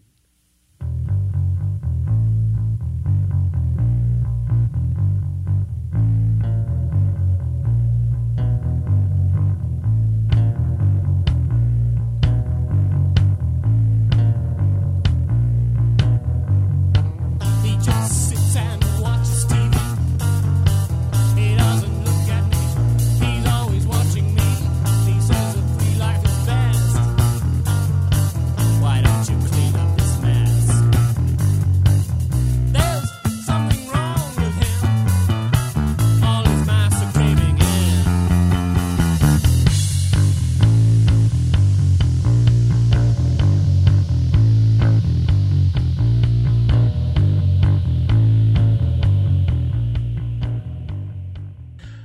Following a breakup with her unfaithful fiancé, a young college professor agrees to live at her sister's and watch over the home and her 17-year-old niece. Unbeknownst to her, a gorgeous tenant who is friendly to her young niece is living in the guest house. But things aren't that simple, as this mysterious stranger turns out to have a troubled past with dangerous consequences. It is 2016's The Wrong Roommate, directed by the legendary David DeCoteau. And we have featured 6 of his movies on the Eric Roberts is the Fucking Man podcast. That includes 2013's A Talking Cat, 2014's Bigfoot versus D.B. Cooper, 2013's Bonnie and Clyde Justified, 2002's Wolves of Wall Street, 2012's A Halloween Puppy. There was also that movie about Jesse James that I did not list here. I think that's who it was. And 2015's Amityville Death House, which he did not direct but did produce. It was also, The Wrong Roommate was written by Matthew Jason Walsh, who's a regular contributor to David DeCoteau movies. He's also the writer of 2016's The Wrong Child, 2017's The Wrong Student, and 2017's The Wrong Crush. The first thing I want to note about The Wrong Roommate is that there is no roommate in this movie. The gorgeous young gentleman that was at the center of that plot summary I just read out, he's actually a tenant. He is renting a different kind of portion of the house. He's not sharing the house proper, which is this, by the way, this giant, gorgeous location that they must have probably shot another 5 movies on at the same time. It is sort of designed in... At first, it's actually a little confusing at who you are supposed to think the wrong roommate is. It's not actually revealed until about halfway through that this big secret that this guy has is that he's basically been hired by the ex-husband, the unfaithful fiance, I should say, of our lead character to seduce her and then kind of dump her, or at least come off as being creepy, so then the ex-fiancé can rush in and save the day. However, that plan doesn't really make a lot of sense because the ex-fiancé keeps showing up in creepier and creepier ways throughout, really just pushing his ex-fiancé away. But I want to get both of your thoughts on this. I'm glad that we've gotten away from the Sector 4 aspect. Everyone can take a deep breath and think about how much they enjoyed The Wrong Roommate. Richard, you're our guest. What did you think of The Wrong Roommate? First, I was thinking about apologizing at first, but the more I hear you describe it, the more I think it's better than Sector 4. So I have no issue. We made a blood oath to cover all Eric Roberts projects, so no one ever need apologize. Hey, better we do this now than 6 months down the line. Yes, that's true. First off, have you guys seen Sorority Slaughterhouse, which is a new David Dakota movie with Eric Roberts in it? We have not. I have not seen it yet, though. I'm fully aware of it. Okay, it's like a Chucky Child's Play ripoff, and I have that movie. I bought it. I listened to the commentary. I am pretty sure, and I don't want to put false rumors on the internet or anything like that. I am pretty sure that on that commentary, it was mentioned that Eric Roberts and David Dakota are neighbors, which is why he is in so many films of his, because he can literally go knock on the door and say, hey, do you want to record a voiceover like he did for D.B. Cooper versus Bigfoot and presumably that Sorority Slaughterhouse. So I think that may be the connection between those two. I may be wrong. You guys may be more in the know than me, but that's what I heard on a DVD commentary. Can you confirm or deny that? I cannot confirm that. However, the apocryphal story that Eric Roberts recorded his talking cat lines in his own bathroom because David Dakota just came over with a recording device. That would seem to somewhat confirm that suggestion. My understanding is that David Dakota spends most of his time in Vancouver when he's not filming in L.A., but maybe he has a property available to him very close to the Eric Roberts compound with his squirrel sanctuary. And hey, if you got an actor like Eric Roberts as a neighbor, why not say, hey, buddy, before you come over for a barbecue, why don't you record these lines of a talking cat? Yeah, come make this cat talk while you're that's right. That's right. And we'll add movie magic. Absolutely. So whether or not that's true or not, I'm sure you guys will find out when you talk to him eventually. As far as this movie goes, I eat this shit up. I actually thought this movie was it was a fun, bad movie. To me, it moved along at a quick pace. Eric Roberts showed up every now and then, made an appearance, and they keep dressing him up in different jackets, and he had an eye patch after one point getting hurt, and it just was. I thought this was a load of fun. Don't know if you guys hated it that much, but I kind of enjoyed it for what it was. Life is too short to hate movies, I think. True. And again, there are certain limitations to The Wrong Roommate. It is not a particularly polished movie, and it feels very much like a David Dakota production, except it's got a plot. It's a fairly easy to follow plot as well. There's also some recognizable actors in here, not just Eric Roberts, but you have Dominique Swain, of course, from Lolita, is here as the best friend of Jessica Morris. Laurie Valentine, our lead character. Vivica A. Fox is. You know what? Vivica A. Fox deserves better.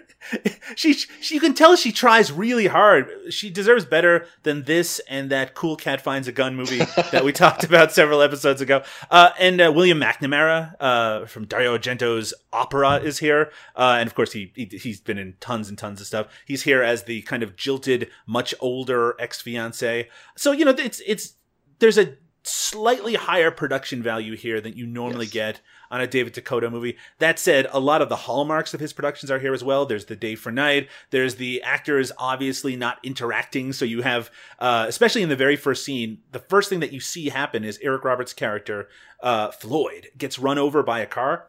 Mm-hmm. And there's these insert shots of like close-ups of Eric Roberts, and they're obviously day for night. Then there's actual night shots of a car running towards someone who does not look very much like Eric Roberts at all. And it's cut back and forth, and then using the some wonderful editing techniques, it appears that Eric Roberts' character is hit by a car. But that's the kind of thing that you sort of expect out of the fast, the really quick shooting style of David Dakota. Liam, what did you think of The Wrong Roommate? I feel like this movie is it's haunted at its edges by the Skinamax movie it wants to be. And that movie is one I would like to watch. That's a movie. There's under the surface, there's the roots of a really sleazy, but in a really kind of fun and ridiculous way, sort of like tristy, murdery, whatever thing. And I kept thinking we were going to slide that direction, but because it's made for Lifetime and because it's David Dakota, it never quite gets there. But what I did think is that it had more of a coherent, I mean, the main sort of plot conceit where we start at one point and then we go back and lead up to that point, it's really jarring. But compared to some of his other movies, it's super coherent, actually. And I felt like this is, of the ones I've watched for this podcast, this felt like the most coherent for me. There weren't the sort of repeated shots of things to establish, like Wolves of Wall Street had the one party scene they just showed 5 times, or the one office scene. So, there weren't those things in it. It actually kind of worked together. The performances weren't great, but they weren't like the worst things ever. And there was a lot of kind of like the leeringness of the movie kind of worked for what the movie was about, and I kind of appreciated that. Even if it was kind of smarmy, it's not the sort of thing I would choose to watch a lot. It's not like my style per se. It was like it worked for that film, and I thought like, wow, Dakota's like making some good decisions in that way. Still, it's not a great movie, but it for just from our experience of watching some of his other films, I felt like it worked together, and there were aspects of it I thought were kind of fun. I think a more over the top version of it, a more grimy version of it, would be something that maybe I would be kind of scandalized by, which would be more enjoyable than this. The film that I kept thinking about for obvious reasons while watching it was Stalked by My Doctor, the other Lifetime movie that featured Eric Roberts, one of the other ones that we covered on this show. And what that movie has that this one is missing is intention. It has that kind of camp intention to it, where they're like, we are going to go over the top. We are going to take these kind of scenes which are fairly standard, people realizing that someone has betrayed them, the people kind of the tense scene of someone who might get caught inside a house that they shouldn't be in, those sort of things. And you just put them up a couple of notches in terms of ridiculousness, and then you can have something fun like Eric Roberts grinding on an American Girl doll, or, because there's a scene in this movie where our villain, so to speak, Alan, our roommate, that he goes inside the house while Laurie, the lead character, is away while I guess she's still at work, and he kind of rifles. He puts a camera in her bedroom, and the camera, by the way, is just a book with a hard drive in it. And he also rifles through her underwear drawer because he's just being a big old creeper. And that scene is played out. It's slightly tense. We get what they're trying to do, but there are ways to make that ridiculous without being kind of overtly ridiculous that could have really served this movie a little bit better. And it's the kind of thing that you got in Stalked by a Doctor, that in this movie, they just don't feel kind of the need to make that extra kind of push to be something special. That said, you want slightly campy, slightly ridiculous, predictable Lifetime network entertainment. This is what you get. You get what you pay for with The Wrong Roommate. I do kind of I feel like the quality of television movies like this has sort of gone down. Like the resources that have been made available to them have gotten lower and lower. So this thing kind of feels like it was shot in like 10 days with what was available to the production and the crew. But you know, it might be service. It might be kind of paint by numbers, but there is a professionalism that we don't usually get out of David DeCoteau Productions. Over to you again, Richard. Were there any scenes in particular that stood out to you as being, you know, particularly interesting, maybe getting that camp aspect that I was mentioning before? Well, like with this movie, and I think you're right about that. Like back in the day, even a Lifetime movie in the early 2000s or late 90s was shot on 35. It had that film look, and it looked like a movie. And now they kind of don't. They're all shot digital.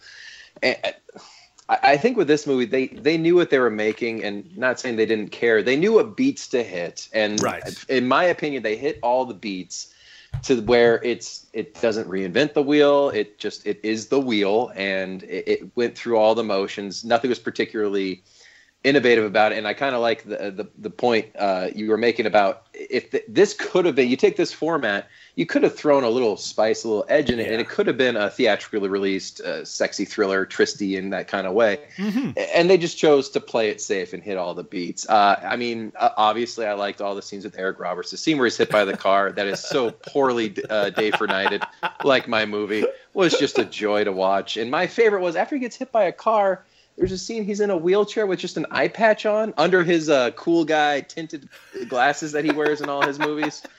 That was just ridiculously wonderful. Vivica A. Fox, you mentioned the cool cat thing. She deserves way better. I mean, she all her scenes in this were pretty good. It doesn't always make sense. I believe there's a scene where the main girl says, they go, "We can't go in the house without a warrant." And she goes, "Well, I'm a friend of his. So if I go in there, I'm just a friend visiting." And Vivica A. Fox is like, "Okay, let's go." That's right. That's not how it works. But, you know, I think there were quite a few. None of them were particularly effective, but they worked, and they were what they were. And I just think there were no risks taken, and it was a safe movie. It was fun, I guess. Let me describe a sequence to explain to the listeners who likely haven't seen this, though it probably replays on the Lifetime Network fairly frequently. But there is a part in this movie where our lead baddie, Alan, he has put the body of someone he's killed in a car and then is going to send it off a cliff into a fiery explosion. Now, if this was an exploitation movie made in the 70s, you would, like, that explosion is the money shot, right? You have to have a car tumbling down an embankment and explode. And I was sitting there watching the movie, and I'm like, they are not going to blow up a car for this movie. There's no way they're going to do it. And I was completely right, because instead they show the character's face. You hear the sound effects of the car moving forward and the explosion, and then just some lights appear on his face to show that fiery flames are somewhere in his immediate vicinity. That is the kind of, that I think is the limitation of kind of modern made-for-TV movies, where you can't even have a simplistic car explosion because it just doesn't allow it. The production doesn't allow for even that sort of production value, and that's the kind of thing that gets a little bit annoying when you feel like even the kind of visceral thrill you could get from something like that you're being denied it. Liam, were there any particular sequences from the movie that you felt were memorable? I mean, I'm not gonna lie, I like Brianna Joy Chomer, who's in Stalked by My Doctor. I just like her, and I kind of like Dominique Swain. So, like, whenever they were doing stuff, that was cool. And just seeing Vivica A. Fox in this movie was unexpected, and so that just her presence. But honestly, the thing about this film that I've noticed in other movies like this, especially I think in David DeCoteau movies, is this idea that, like, there's this slow realization of all the way that people figure out the facts of the film is, like, really disjointed to me. Like, it's not that Alan's ruse lasts until one big moment where you find out everything. It's like they find out bits and pieces, like, oh, Alan isn't quite what he seems, and but my husband's still this. Oh, well, he's dead, and it doesn't make sense to me how long they draw out the revelation of these things. Like it's just to draw it out more and more. Where, like, there's a reason in these sorts of movies, even if it's not believable, you just find it out all at once because that's actually dramatically more interesting, even though it's not realistic. And one of those scenes, she sees Alan and he just runs away down a hill. It's like, I wait, think that isn't was that the eye patch scene. Yeah, that was the eye patch scene. Yeah, it's like it was Alan was the one who hit me, and then there's Alan, and he's like, "Oh no!" and he like runs away with a syringe in his hand. Yeah, that's right. It's so weird. It's so weird. That's also the scene, by the way, Liam, where Eric Roberts says, "I'm going to have to take a rain check on Chicago," which legitimately gave me anxiety when I watched it. I was like, "You better not, Eric Roberts." It's. I also love in movies where a character is supposed to be an artist, right? And because a character is an artist, then at some point you have to show their art. And if you have characters constantly talking about how good this art is, when you show it, it better live up to that. And the art that's used in this movie, look, I'm not much of a artist. I'm a writer. I can do that fairly well. But if I needed to put paintbrush to canvas, it's not going to come out very well. But I think I could do a scorpion with red in the background without too much trouble. But the art that they show in this is so fucking ridiculous. But the guy is supposed to be like, for all intents and purposes, his full-time job is supposed to be being an artist, though you never actually see him doing any of that. He even has a property that he goes to work on his wood and work on his canvases. What did you think of his art, Liam? I mean, not only was it bad, it's the worst cover story ever. Like, you mean, so the idea is that he has taken on the identity of this artist who died some time ago. And in order to do that, he bought all this guy's paintings? Like, the amount of work, if he could just say, "I'm Tom, I'm a plumber," and that's it. There's no evidence. You don't have to acquire a bunch of material to prove that you're Tom the plumber. But like, he has to buy all this guy's shitty paintings in order to say he's this guy. They even have to set up a website for him. And of course, that is they ended up getting found out because Eric Roberts happened to teach the student who actually did the art and saw over our lead character's shoulder while she's looking at the website, she recognized a piece of his art, which also, by the way, a photo of that painting happened to be in the transcript of that student he died that he could pull. You know, now that I describe it, what a fucking ridiculous movie this is. I mean, okay, so sort of the base, this is what I was saying a little bit, though. The base plot of, like, she has an ex, the ex has hired somebody to watch her in a way, and then that guy sort of is seduced by watching her, kills the ex, and like is now going to be her lover. There's like a real grimy Skinamax movie in there that like I can see, but there's so much random shit added on top that you're like, why? Who thought this was a good idea? Which I guess David Dakota did. But you're right, like that whole element right there of what you're saying of like, you got the guy, the ex-husband or ex-fiance hires him to watch him, and then he becomes obsessed with her, kills the ex. Like that works alone. Like now that you're mentioning this, like it almost seems arbitrary that there was this whole subplot of him taking the identity of the painter. Maybe you guys can remind me, was there a reason for that, or was that totally unnecessary? Like I guess it does. It does give sort of a reason for him to be able to just stay home all day, right? Or just leave and come back. Like he doesn't have to explain himself. I was working on my art. Oh, perhaps you would like one of my paintings to put in your kitchen. Well, and also in that other plot, in that other movie, the reason you have all these other female characters is he seduces every character. Like in that movie, it wouldn't just be Laurie. Janice and Ricky are also going to end up in his apartment. Like that's how that's going to work.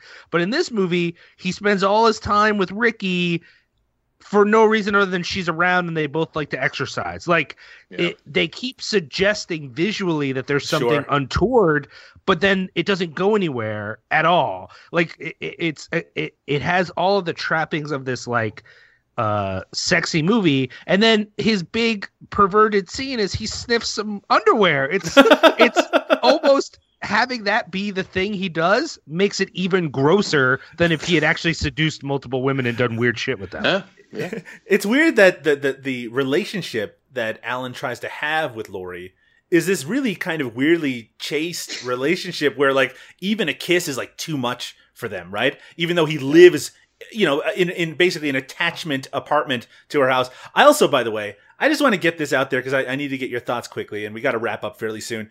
But she is staying in her sister's house, who is obviously very well off, and she's taking care of her niece. This person rented the apartment that is connected to the house, and she did not know about it at all. Apparently the niece threw away the paperwork because it had some rules or something. So she knows nothing at all about this guy, including how much he's paying for rent, how she's going to collect it, any of that shit at all. Never contacts her sister at all. And it's several times throughout the movie, she refers to her own sister as Aunt Valentine or Aunt whatever, as if she is her own aunt as opposed to her sister. It's a really fucking strange kind of conceit that you have to. It's just like, this is the reason I'm in this fancy house. I have to get my own place because I am now, I'm a single woman. It's the structure of it does have these kind of weird elements that are unnecessary to explain, but the movie feels a need to explain them anyway. Why is she teaching in college? Oh, by the way, a college during summer. College. That's right. Well, she went back to get her degree because she didn't want to be a trophy wife. She did explain that, Liam. And now she teaches at a college that only has classes outside and during the summer because they couldn't obviously have access to a classroom. But what is? And she they only teaching? talk about metamorphosis. Is that what? That's right. It's Kafka's Metamorphosis. Yeah. What I'm saying is she went back to finish college, but did she get it? I guess because her story was like, he made me quit, and then I went back because I didn't want to be a trophy wife. Sure. Yeah. Then she just went back and got her PhD in a couple years, or like, is she just, you know what I mean? Like, they don't really, they give you just enough detail, but it still doesn't quite make sense why she's there. Well, she's only teaching during the summer. I mean, how much qualification do you really need, Liam?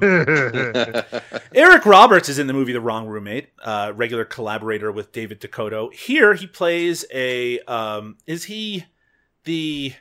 does he run the school? Is that what we're supposed to think? He's some higher up position. So I thought he was her boss. Yeah. Yeah, he is her boss at the school. And there is some suggestion early on that he might actually be kind of a creeper type character, but we find out later that he's actually like almost like an investigator. He wants to get to the bottom of this story about the art, this story that has all these holes in it because he knows where the art really came from. I don't know how much time they had with Eric Roberts when making this movie, but his scenes are seemingly shot completely separate from the action of anybody else. He's never shown really interacting directly with any of the other characters in the movie. He's just kind of, put in a very kind of classic Roger Corman way. You have Eric Roberts, let's get him throughout the movie. In some ways, it's actually fairly cleverly done outside of the day for night aspect. Starting with you, Richard, what did you think of Eric Roberts' performance in The Wrong Roommate? It reminded me a lot of Sector 4. He probably had the same amount of screen time, and it was the same deal. Like, we probably got him for a day, and, throwing his name on the poster is definitely going to help ratings or DVD rentals, wherever this wound up. Eventually, honestly, he was the most fun part of the movie. To me, I did think, I forget the young girl's name, who wasn't Stalked by My Doctor. What was her name? Ricky, I think. Is that correct? The character, yeah, Ricky. I forget the actress's name. She was great too. I liked the lead actress quite a bit, but he was easily the most fun, and just seeing his wardrobe change throughout the script from one scene to another. Just dressing him up a little different. It'll look like it's shot on a different day. Absolutely, and the eye patch. I can't get over the eye patch. That was. Sector 4 needed an eye patch on Eric Roberts is all I'm saying. Like, that was the most fun for me, and he delivers a solid performance. So yeah, absolutely, he was stellar in this. Liam, do you agree with that? What did you think of Eric Roberts in the movie? I thought the scene where he is challenging Alan, and he's just like, right. I know about this art. That was pretty cool. That was like kind of badass. And then when he kind of reveals, like, I know it was Alan who tried to kill me. That was cool. Sorry, just to go back to that scene, that confrontation scene, you're right, is one of the more interesting ones because Alan has to, on his feet, explain why he has, on his website, a picture of someone else's art. But his explanation that it's like, oh, I guess the guy who did the website just kind of fucked it up. Just fucked up. When behind him is another Scorpion-based piece of art that's just sitting there. Oh, yeah, no, this is my original. That one's just kind of similar to what I do. He says something like, this could get me in a lot of trouble. Thanks for letting me know. Yeah. Thanks for the heads up.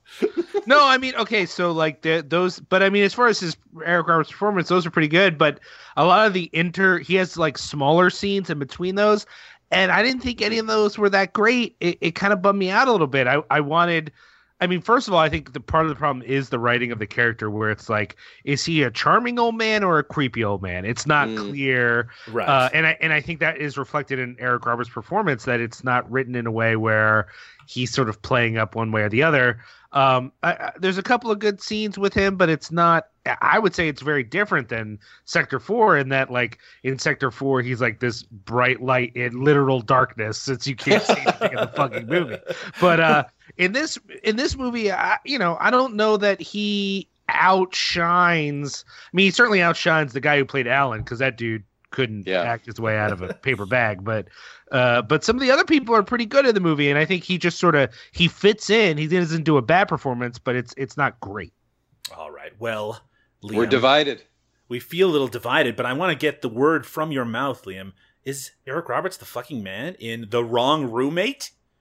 I mean, he's still the man. He's still Eric Roberts. It's right. still a good. It's just not. He's not the man the way he is in some other things. That's fair enough. I mean, I want to hear it from Richard as well. Richard, do you think that Eric Roberts is the fucking man in The Wrong Roommate?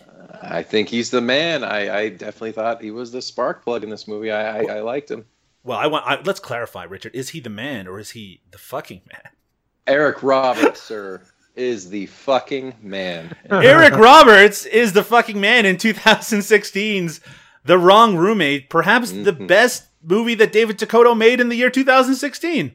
That is damning with faint praise, but keep your eyes open for The Wrong Roommate coming to a rerun on the Lifetime Network near you. And maybe check out The Wrong Child, The Wrong Student, and The Wrong Crush. I think it would be amusing if all of those other movies also didn't actually have the character playing that part, that The Wrong Child has no children, The Wrong Student has no student. Hey, I wonder if The Wrong Student has a classroom.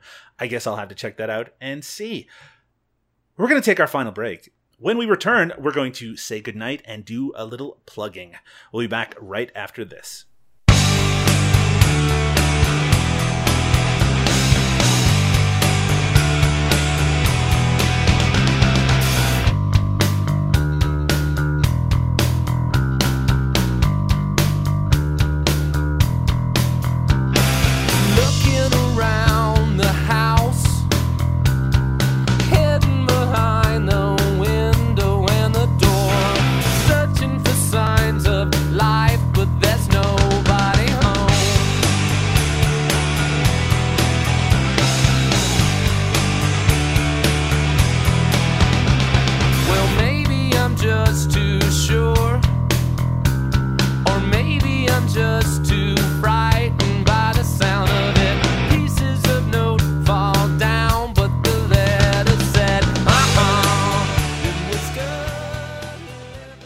Episode number 57 of Eric Roberts is the Fucking Man is in the bag. Thanks so much to our guest, Richard Pierce, who not only allowed us to poke a little fun at his film Sector 4, but also delighted us by choosing The Wrong Roommate for us to talk about on this episode. You were a delight, Richard. Actually, because I hadn't actually heard you on a podcast before, there's always a bit of a dice roll when it comes to asking you on the program, but you were amazing. Richard, where can people find your work? Where can people follow you on the internet? I was on Twitter. I'm trying to get back into it. It's at Rich_Pierce12, Pierce for Pierce. I'm on there a little bit, but I had a blast, guys. This was a lot of fun, and I apologize for making you sit through. I know you got your blood oath and all, but sitting through Sector 4 is no easy task, and I appreciate you guys doing it for me. It was a constant delight because we had your commentary to help us through, Richard. Richard, is there any work on the horizon that we should be looking out for? No, nothing that I can really give a release date for yet, but lots of things working, and hopefully something better than Sector 4 will be coming out shortly. Maybe it might be Eric Roberts' list, but hey, follow me on Twitter, and I post all about my stuff and all the goings on there. So definitely follow me on there, and I'd be happy to talk to anybody about that. And we'll link that, of course, in the show notes. Liam, Cinepunks is still going strong. Lots of exciting things going on there in a very concise manner, not going on forever like you did in the last episode. Why don't you just tell us what's going on with Cinepunks? Just clock's running. The clock. Oh my god! down. Just check it out. Cinepunks.com. CINEPUNX.com. Lots of podcasts, lots of writing. Check it out. Look at our Patreon. Be cool. Buy a T-shirt. Be a cool punk like Liam and oh my god. But if you're going to buy one T-shirt, you want to buy it from EricRobertsIsTheMan.com, which is where you can find, of course, the most recent episodes of Eric Roberts is the Fucking Man. Also follow us on Twitter at ERITFM, and if you do a search for Eric Roberts is the Man on Facebook, you can join that group as well and get all the latest Eric Roberts news, including the new details about our trip to Chicago and our live appearance with the man himself. You can also check out my other podcast, No Budget Nightmares, at nobudgetpodcast.com. We're about to cover the classic 1980s shot-on-video movie Wood Chipper Massacre, which is episode 99 of No Budget Nightmares, leading into our 100th episode spectacular, where we have some very special guests lined up. We don't usually have guests, but this time we're going all out, because if you're going to go all out, it should be episode 100. You can, of course, find that also on Twitter at No Budget Podcast. You can find me on Twitter at Doug_Tilley. That's TILLEY. But with that said, it's time to close up the Eric Roberts bag. It's time to say goodnight. We'll be back in just a couple more weeks with great new Eric Roberts projects and news. But with that said, it's time to say goodnight, everybody. Good night. Good night. Bye, everybody. Eric Roberts is the fucking man. Eric Roberts is the fucking man. Eric Roberts is the fucking man. If there's anything that you can do,